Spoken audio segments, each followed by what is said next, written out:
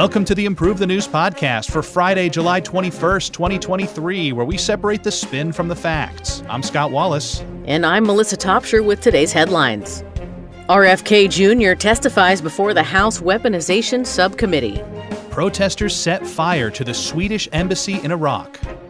Russia continues retaliatory missile strikes on Odessa. Henry Kissinger meets with Chinese President Xi Jinping. Stanford's president resigns amid data manipulation controversies. Apple tests a new chatbot. The iPhone maker threatens to remove some applications from UK services. Netflix gains more new subscribers than expected. Alabama resumes executions. And a top U.S. college says it will end legacy admissions. In our first story, RFK Jr. testifies before the House Weaponization Subcommittee. Here are the facts as agreed upon by the Associated Press, NBC, Fox News, ABC News, The New York Post, and The Hill. Democratic presidential candidate Robert F. Kennedy Jr. testified before the House Select Subcommittee on the Weaponization of the Federal Government on Thursday, defending himself against allegations of anti-Semitic remarks while calling out online censorship by big tech and his own party. House Republicans invited Kennedy to address the censorship and an alleged smear campaign by the Biden administration and corporate media. RFK Jr. says his ban from Instagram, which was allegedly for posting misinformation about vaccines, was orchestrated by the Biden administration. Democrats have long criticized RFK Jr. despite his family's legacy in the party. House Democrats tried to remove him from Thursday's hearing, saying Kennedy violated a House rule aimed at prohibiting defamatory or degrading testimony. Their bid, however, was unsuccessful. Earlier this week, Kennedy drew heat for claiming that Chinese people and Ashkenazi Jews were more immune to the effects of COVID than Caucasians and Black people, suggesting the disease could have been ethnically targeted, which caused 102 congressional Democrats to sign a letter opposing his appearance. Kennedy defended himself against allegations of anti-Semitism and promoting anti-vaccine conspiracy theories. He denounced the Democrats' bid to disinvite him as anti-free speech and said he doesn't, quote, believe there's a single person who signed this letter who believes I'm anti-Semitic. Democrats say that Kennedy has continuously promoted dangerous conspiracy theories about vaccines. Representative Debbie Wasserman Schultz, Democrat of Florida, called RFK's comment about COVID despicable, while Stacey Plaskett, Democrat of the Virgin Islands, says Kennedy's appearance was intended to attack Joe Biden and help Donald Trump's electoral chances. All right, Melissa, we have some diametrically opposed political narratives on this story. Let's start with the Republican spin from Daily Caller. It's ironic how Democrats engaged in an all-out blitz to censor RFK Jr. during a hearing on censorship, while having the nerve to claim they're not actively censoring dissent. The woke left has used the same smear tactics, calling their opponents racist, sexist, anti-Semitic, and other ists in order to stop them from speaking. They usually reserve their totalitarianism for conservatives, but now they're even branching out to silence anti-establishment members of their own party. The Rolling Stone brings us a Democratic narrative. RFK Jr., who has been intentionally spreading dangerous misinformation for years, should not be given the platform to continue doing so before the House of Representatives. Republicans should be ashamed that they invited him, especially after his recent comments, which added racism to his repertoire of problematic rhetoric. This is suspiciously convenient for the GOP. RFK Jr. is a, quote, Democrat running to the right of DeSantis and Trump, who has caught the eye of conservative operatives and donors. And from time to time, we have statistics-based nerd narratives from the Metaculus prediction community. This time, they say there's a 2% chance that Robert F. Kennedy Jr. will be elected U.S. president in 2024. I was listening to him on Lex Friedman, and it took longer than I wanted to adjust to his voice. Yeah. Is that from drugs? He has explained that he had a nerve condition in the 90s that resulted from an injury, and it caused a disorder in his a disease in his vocal cords that are always being strained. And he said he's not in pain.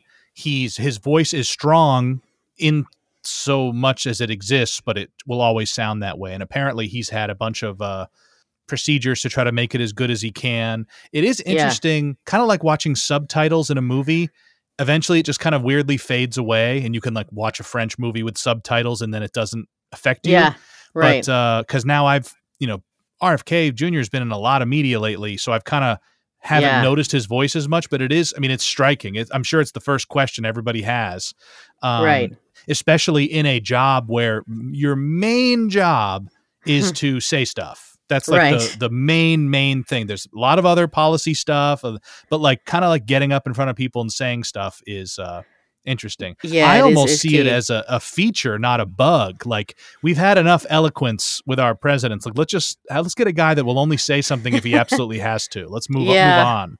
Yeah. No, you're absolutely right. It's a superficial thing that one can get past for sure. It's just like, those initial thoughts of like, God, could I listen to that guy's voice for 4 years? It's like, a good question. Well, of course we would get past that if it was the right person. Well, especially it would not be an issue. Also on Lex Friedman, Benjamin Netanyahu was just on, and his voice struck me as like amazing. Like Oh yeah, he had an amazingly like a strikingly, he could do like voice acting. It sounded like almost.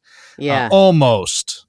But right. I mean, it needs. Yeah, it takes a little bit more than that. Anyway, at least a couple weekends workshops. But anyway, we were talking the other day about how Hamilton must have been good when it came out because it was a questionably bad idea. Right. And if RFK gets elected despite this, then it will be because of major groundswell or major hitting a nerve with his message or something, because he's not going to be able to church up his words to make them sound good. It's going to be what the content is. So it'll be interesting. It'll have to really hit a home run. It's like such an interesting thing because he also presents such a strong persona. He's 68, 69, 70 years old, and he's kind of like jacked and not kind of jacked. He is jacked. And so like he presents this certain ideal of strength, and he's a Kennedy and he kind of looks like, he could be the president in Air Force One, like the movie, like he kind of looks like what I feel like a president might look like.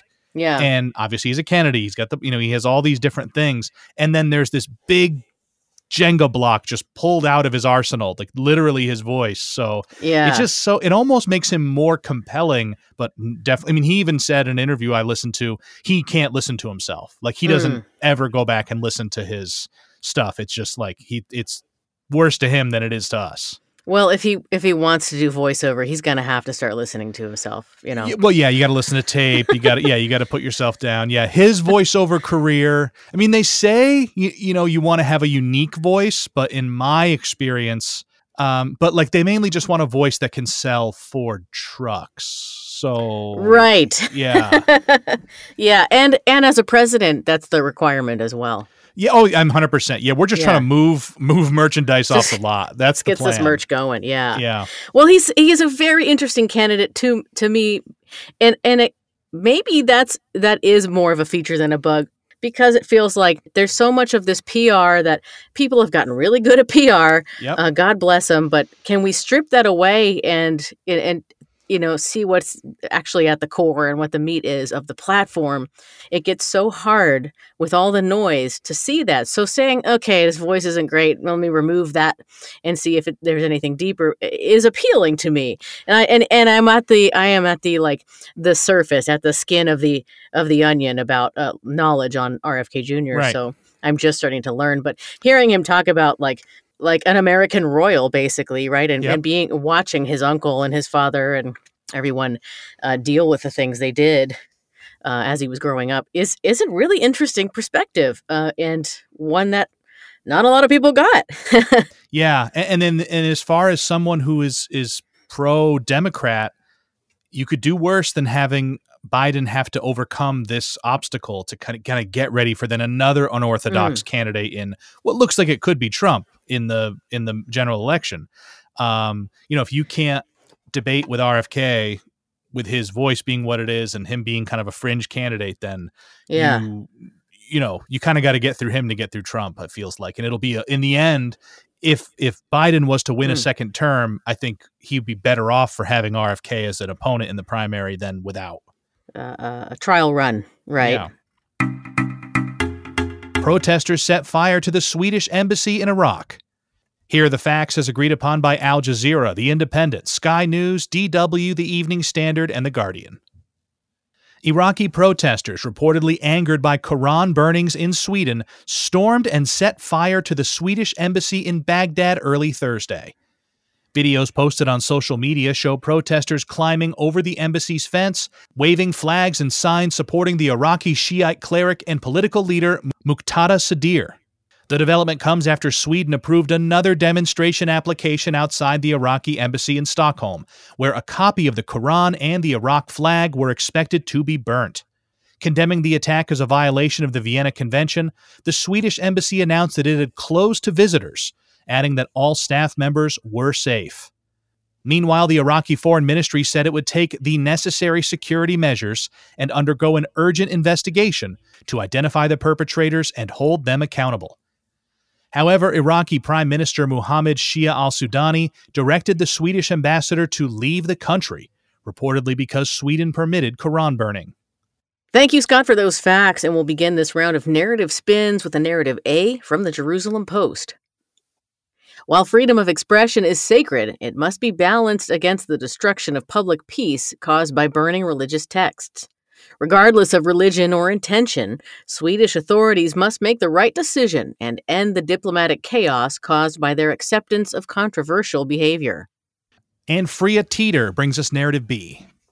The overwhelming majority of Swedes are not against banning the burning of religious texts such as the Quran. However, the reality remains clear that multiculturalism has failed in Sweden. The issue is not a lack of understanding of Swedish culture, but an apparent refusal to conform and cooperate with the country's way of life. The sooner the government accepts this reality and reacts accordingly, the better. Narrative C comes from the Boston Globe. Burning the Quran may not be morally correct, but that doesn't mean it should be banned. Sweden and all free societies must protect the ability to express even contemptible ideas and actions. Burning religious texts should be both protected by the government and denounced by citizens for the sake of free speech and civil society. And we've got another nerd narrative from Metaculus. They predict there's a 95% chance that Sweden will join NATO before 2024. Russia continues retaliatory missile strikes on Odessa. Here are the facts as agreed upon by the Associated Press, TASS, Ukrainska Pravda, The Washington Post, and Anadolu Agency. For the third night in a row, Russia launched a wave of missiles and drones at the port city of Odessa in Ukraine's south in the early hours of Thursday. At least 2 civilians were killed. Ola Kipper, the region's governor, said that Ukrainian air defenses destroyed all 12 drones and 2 Caliber missiles deployed by Russia. However, he said that other types of missiles, namely the X-22 and Onyx types, were able to get through. A spokesman for Russia's defense ministry said the attack was continued retaliation for a Ukrainian attack on the Kerch Bridge in Crimea earlier this week. Last night, the Russian armed forces continued delivering retaliatory strikes by seaborne and air-launched high-precision weapons against the production workshops and storage sites of drone boats in the Odessa region, the spokesman said. He added that fuel and ammunition depots in the Mykolaiv region were also destroyed. The claims could not be independently confirmed. Elsewhere, according to a report in The Washington Post, to break up Russia's well-fortified defenses in southern Ukraine, Ukraine has begun firing cluster bombs against Russian forces, which have been included in the latest military aid package announced by the U.S. earlier this month. The weapon, outlawed in more than 120 countries, is controversial because it disperses hundreds of smaller bomblets that explode over an area larger than a football field, inflicting a heavy death toll on civilians. Bomblets can also remain unexploded in the civilian population for a long time, exploding years later after being disturbed. All right, we have a pro-Ukraine narrative from Ukrinform. Russia continues attempting to destroy the lifeblood of Ukraine, launching yet another terrorist attack that kills civilians and destroys civilian infrastructure. Ukraine's will to withstand and defeat this evil will not be conquered. The pro-Russia narrative comes from TASS. This Russian attack was retaliation for Ukraine's terror attacks on the Kerch Bridge in Crimea. It struck the military base and equipment responsible for launching the Ukrainian attack. And the prediction community at Metaculus forecasts there's a 10% chance there will be a bilateral ceasefire or peace agreement in the Russo-Ukraine conflict before 2024. Melissa, those cluster bombs sound a lot like a weapon of mass destruction to me. I don't know where someone draws the line, but that's not a little bit of destruction. Yeah, I think that's, and it's not one target, right? It just is going to scatter out. And it adds in the landmine effect. The leftover bombs create an unlivable landmine situation. So it's kind of like the worst of both worlds. It's, like a huge bomb explosion is horrible, but it's over. Right. And then landmines are kind of benign in that no one gets killed at first, but then forever you're screwed. This is both. We've figured out a way to have it be both. I feel like there's been in recent years or in recent decades kind of an unveiling of how awful these old landmines are, and how dangerous, and that was Lady Di or Princess Diana's big thing was getting the banning landmines and getting them out. Yeah, and we're just not learning though. We're just as humans repeating the same mistakes. Well, also, I believe we reported here that Russia said, don't use those or we'll use them as well because we also have them. And then the next day, Ukraine has used them. So I would imagine that tomorrow we're going to read in the same space that they've been used the other direction. Yeah. Unless they're way on the back shelf in Russia somewhere, but we're going to see them soon, Someone's back there. Dad's got to read. Dad's got to get the step ladder. They're way back there, but they're gonna get him. Henry Kissinger meets with Xi in a surprise Beijing visit. Here are the facts as agreed upon by BBC News, CNBC, The Wall Street Journal, and Reuters. Former U.S. Secretary of State Henry Kissinger made a surprise visit to Beijing this week, where he met with Chinese leader Xi Jinping on Thursday. Earlier this week, he met with diplomat Wang Yi and Defense Minister Li Shangfu. Xi referred to Kissinger as an old friend during their meeting at the Dayuatai State Guest House, a more intimate venue than is used for greeting dignitaries. Kissinger is highly respected in China for his role in normalizing U.S.-China relations in the 1970s. The meetings with Wang Yi and Li Shangfu emphasized the need for peaceful coexistence with the U.S., according to reports, with Kissinger being quoted as saying he is a friend of China. The 100-year-old statesman has visited China more than 100 times, last meeting with Xi in 2019. While it is unknown what the two discussed, media accounts report that Kissinger emphasized the importance of the One China principle, referring to Beijing's claim over self-ruling Taiwan. President Biden's Taiwan policy has routinely raised the ire of Beijing. A succession of high-profile Americans have visited China in recent months to help restore damaged relations between the two countries. Former Secretary of State John Kerry was rebuffed by Xi during his Chinese trip this week, while U.S. Defense Secretary Lloyd Austin was unable to secure a visit with his Chinese counterpart Li Shangfu earlier this year. Chinese state media quotes Kissinger as saying that the U.S.-China relationship is a matter of world peace, with Xi saying China was willing to discuss ways to improve the relationship. Washington has said that Kissinger's trip was a private visit. Those were the facts. Here are the narrative spins. We'll start with the pro-China narrative from Xinhua. The warm reception China has given Kissinger is a reminder that China is willing to engage with anyone engaging with the PRC in good faith. Kissinger played an indispensable role in China-U.S. relations, and his presence will always be welcomed in China. The U.S. must engage with China based on principles of respect and mutual recognition, which it has thus far failed to do. Kissinger has long been a champion of the One China policy. And Fox News brings us the anti-China narrative. China reaching out to Kissinger is a sign of desperation, as Beijing turns to a centenarian diplomat to try and shore up its shrinking credibility on the world stage. Kissinger's influence in Washington is much diminished compared to earlier years, and his pleas for striking a conciliatory path with China may fall flat. Amidst a trend of global hesitance about China, this effort was a last-ditch attempt to restore goodwill with the U.S. And the nerds at the Metaculus prediction community have given us a narrative. This one says there's a 19% chance there will be a U.S.-China war before 2035. I just looked it up. Kissinger is 100 years old. He started he started walking there 40 years ago, and he finally arrived. He made it. Like he thinks they were talking about the Korean War still. Like it just it takes him a while to get places. Yeah, we got to get him one of those one wheels. Oh, my brother has one of those. Pretty sweet. Those are cool. If you can ride it, then you can ride it anywhere. But if you can't ride it, you can't ride it anywhere. That's right. That's the thing. Stanford University's president will resign amid research controversies. Here are the facts as agreed upon by the New York Times, BBC News, The Washington Post, CBS, and NBC.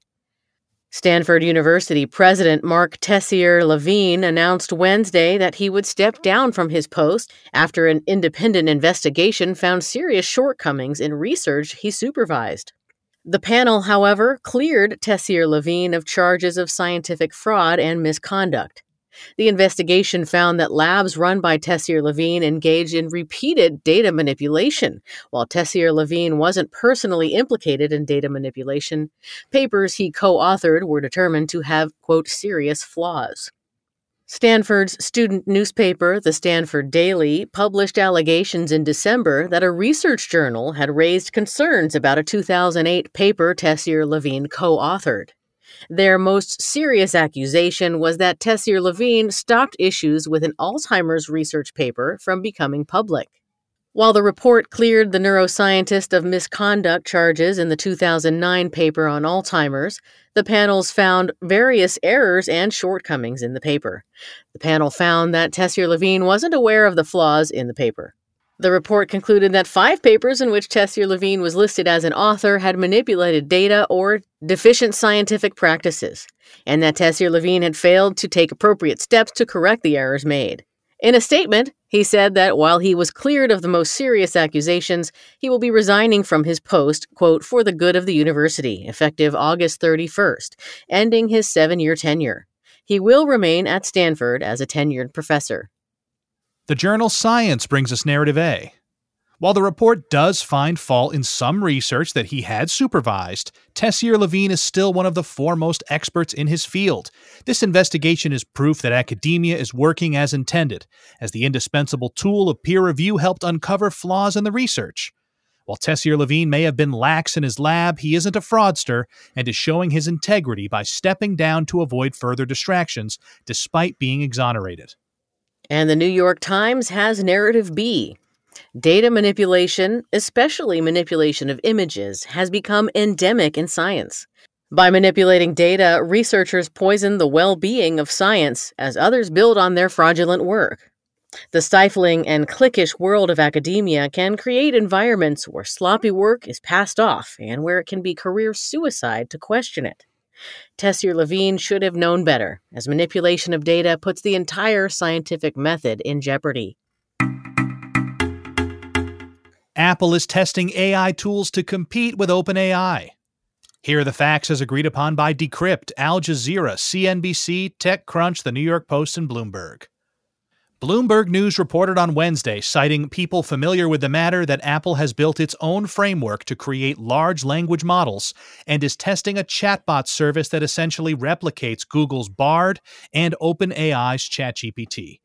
According to the report, the new app, which summarizes texts and answers questions based on data it had been trained with, has been used internally to assist with product prototyping, and the tech giant has no current plans to make it available to consumers.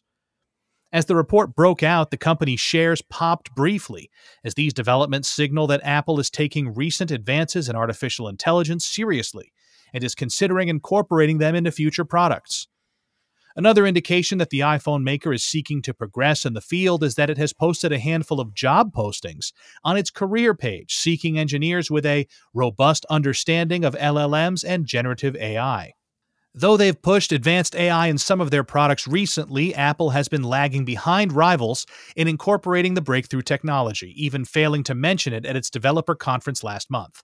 Apple's AI suite has reportedly been worked on for months, with one of its targets being to address privacy implications, a key concern among Americans, according to a Pew Research poll conducted in 2022.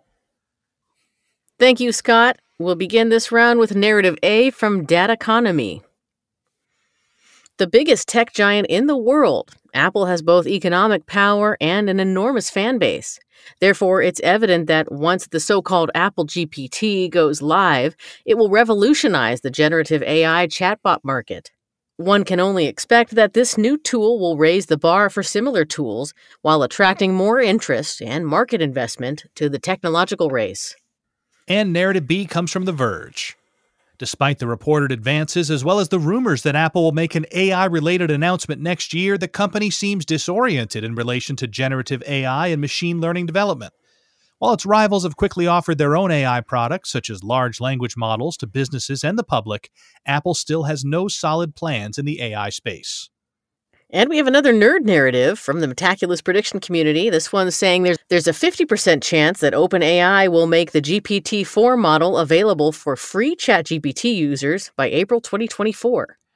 I think what's being lost here is that Apple having, the market not cornered, but dominating the device market, if they just push an Apple AI app out to all their phones, it'll just be in everyone's face immediately. They don't even have to move first, it feels like. Right. This is kind of like Zuckerberg just saying, go to Threads. Right. You now have Threads. Enjoy. You're in a very unique position. Yeah. If you own the platform like that, then you can kind of wait and see what happens. I feel like now I'm not, right. I don't know. Maybe I'm breaking new ground here, but I think that's why they're fine kind of waiting in the weeds. Right. Let's wait until the kinks get knocked out, and then we'll launch the best one ever. And another Apple story where Apple warns of UK surveillance bill proposals. Here are the facts as agreed upon by BBC News, Seeking Alpha, The Telegraph, The Guardian, and Apple Insider. Tech giant Apple has threatened to remove applications such as FaceTime and iMessage from its available UK services if the government applies proposals intended to update the 2016 Investigatory Powers Act, or IPA.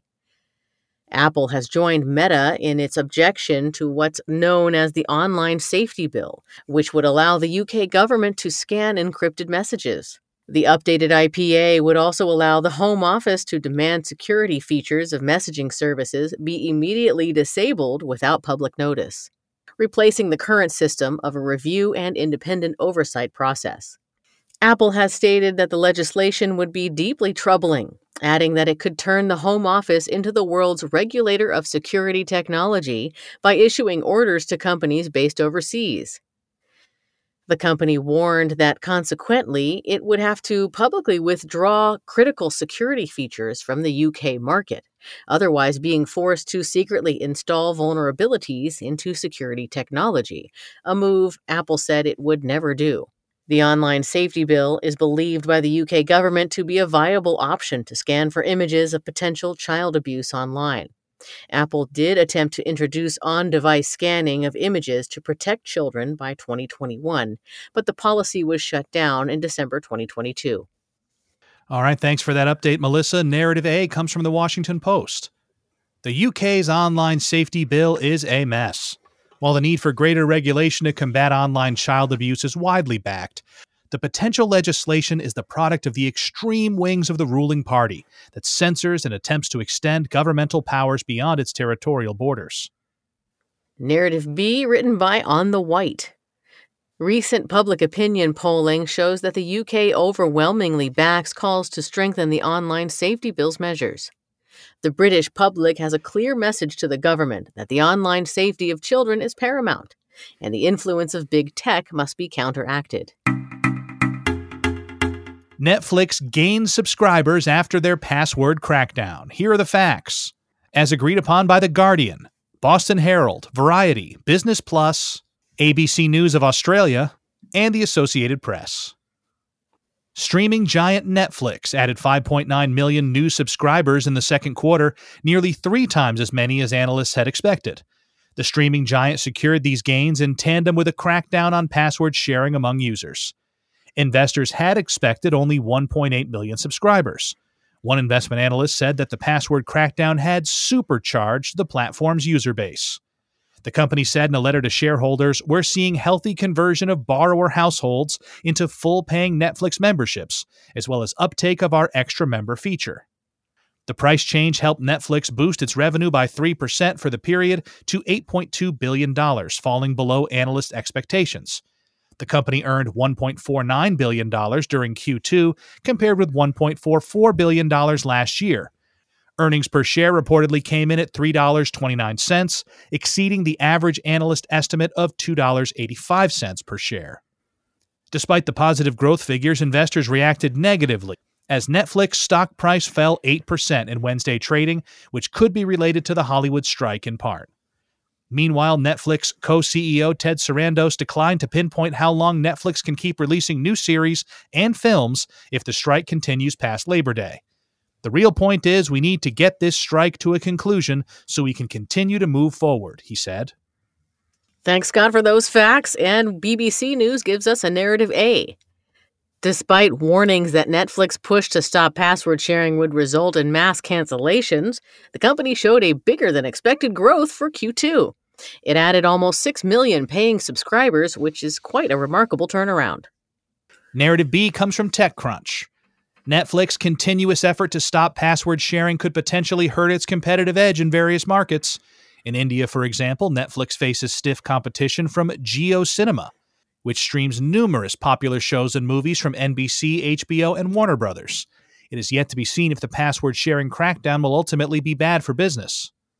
Here's the nerd narrative from the Metaculus community. This one says there's a 50% chance that an original, wholly AI-generated feature film will rank #1 on popular streaming services by January 2030.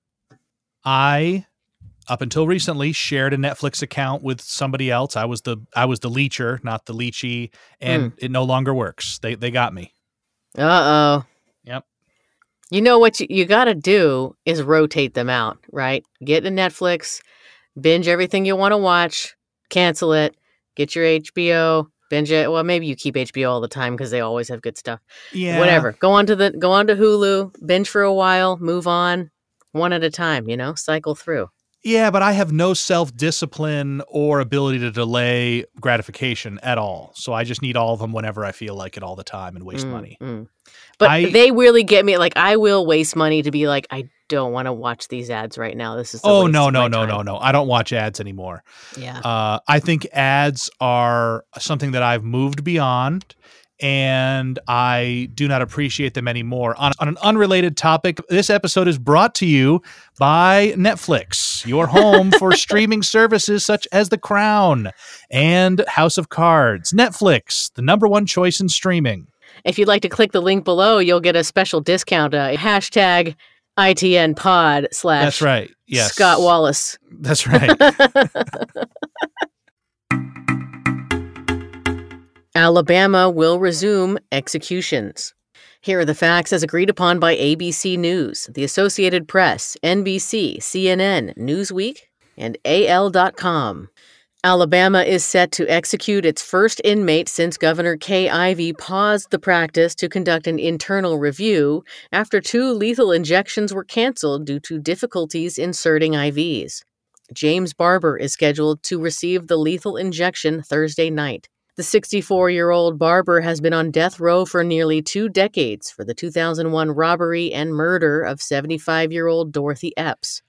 The felon, who knew Epps' daughter, killed the woman with a claw hammer before fleeing with her purse.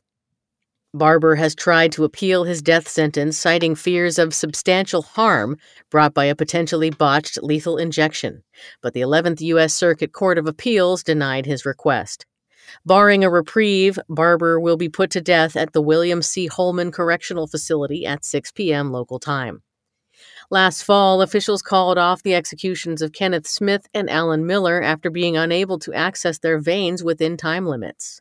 Anti-death penalty advocates claim that a 3rd execution was also botched and delayed, which the state disputes. Other groups have called for an independent review of its practices, which Governor Ivey has rejected. In a last-ditch effort, Barber's attorney asked the Supreme Court to stop his execution, citing the 8th Amendment's prohibition of cruel and unusual punishment.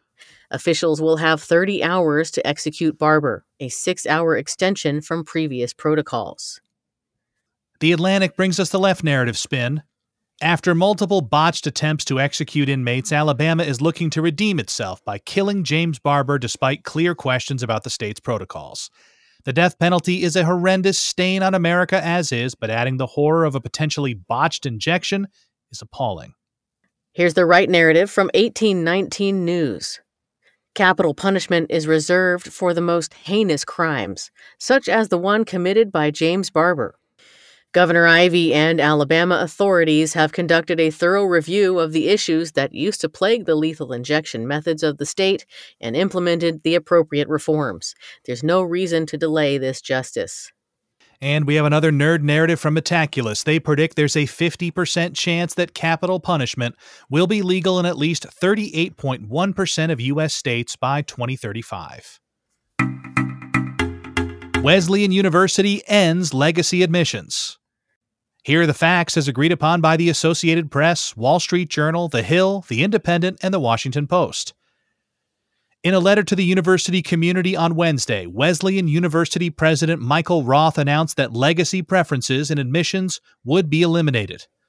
The Middletown, Connecticut school becomes the latest institution to change its policies in recent years and comes in the wake of the U.S. Supreme Court's June decision to end race-based affirmative action in college decisions.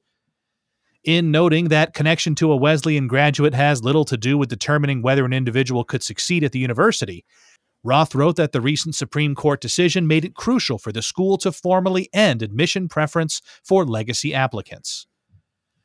Wesleyan said it plans to promote a more diverse student body by seeking applicants from outside of U.S. cities and coastal areas, recruiting veterans, establishing ties with community colleges, and increasing financial aid. Wesleyan is a selective private liberal arts school, which had a 15.7% admission rate in 2023. Of those admitted as part of the class of 2027, 4% had a parent who graduated from the school. Thank you, Scott, for those final facts. We'll start with a progressive narrative from ABC News. If the Supreme Court can upend decades of precedent to eliminate race-based selection, then certainly the courts and the schools can see how legacy preference, which overwhelmingly favors white applicants and gives a leg up to the wealthy over people from marginalized communities, should be abolished. Legacy preference is a large part of structural racism in the U.S. And the conservative narrative comes from Forbes. Legacy preference in college admissions is necessary for the survival of the institutions that use them. Not only are legacy applicants more likely to enroll in the school, making for a smooth and certain admissions process, but they're also more likely to become donors who contribute to the endowments that keep private schools afloat. Whereas affirmative action had little benefit to schools, legacy preference is a school's lifeblood. Thank you for listening to the Improve the News podcast for Friday, July 21st, 2023. Each day we use machine learning to read about 5,000 articles from about 100 newspapers and figure out which ones are about the same stories. For each major story, our editorial team then extracts both the key facts that all articles agree on and the key narratives where the articles differ. For more information on Improve the News, please visit our website, improvethenews.org. You can also download our app on the Apple App Store or Google Play. For Scott Wallace, I'm Melissa Topshire, inviting you to join us next time on Improve the News.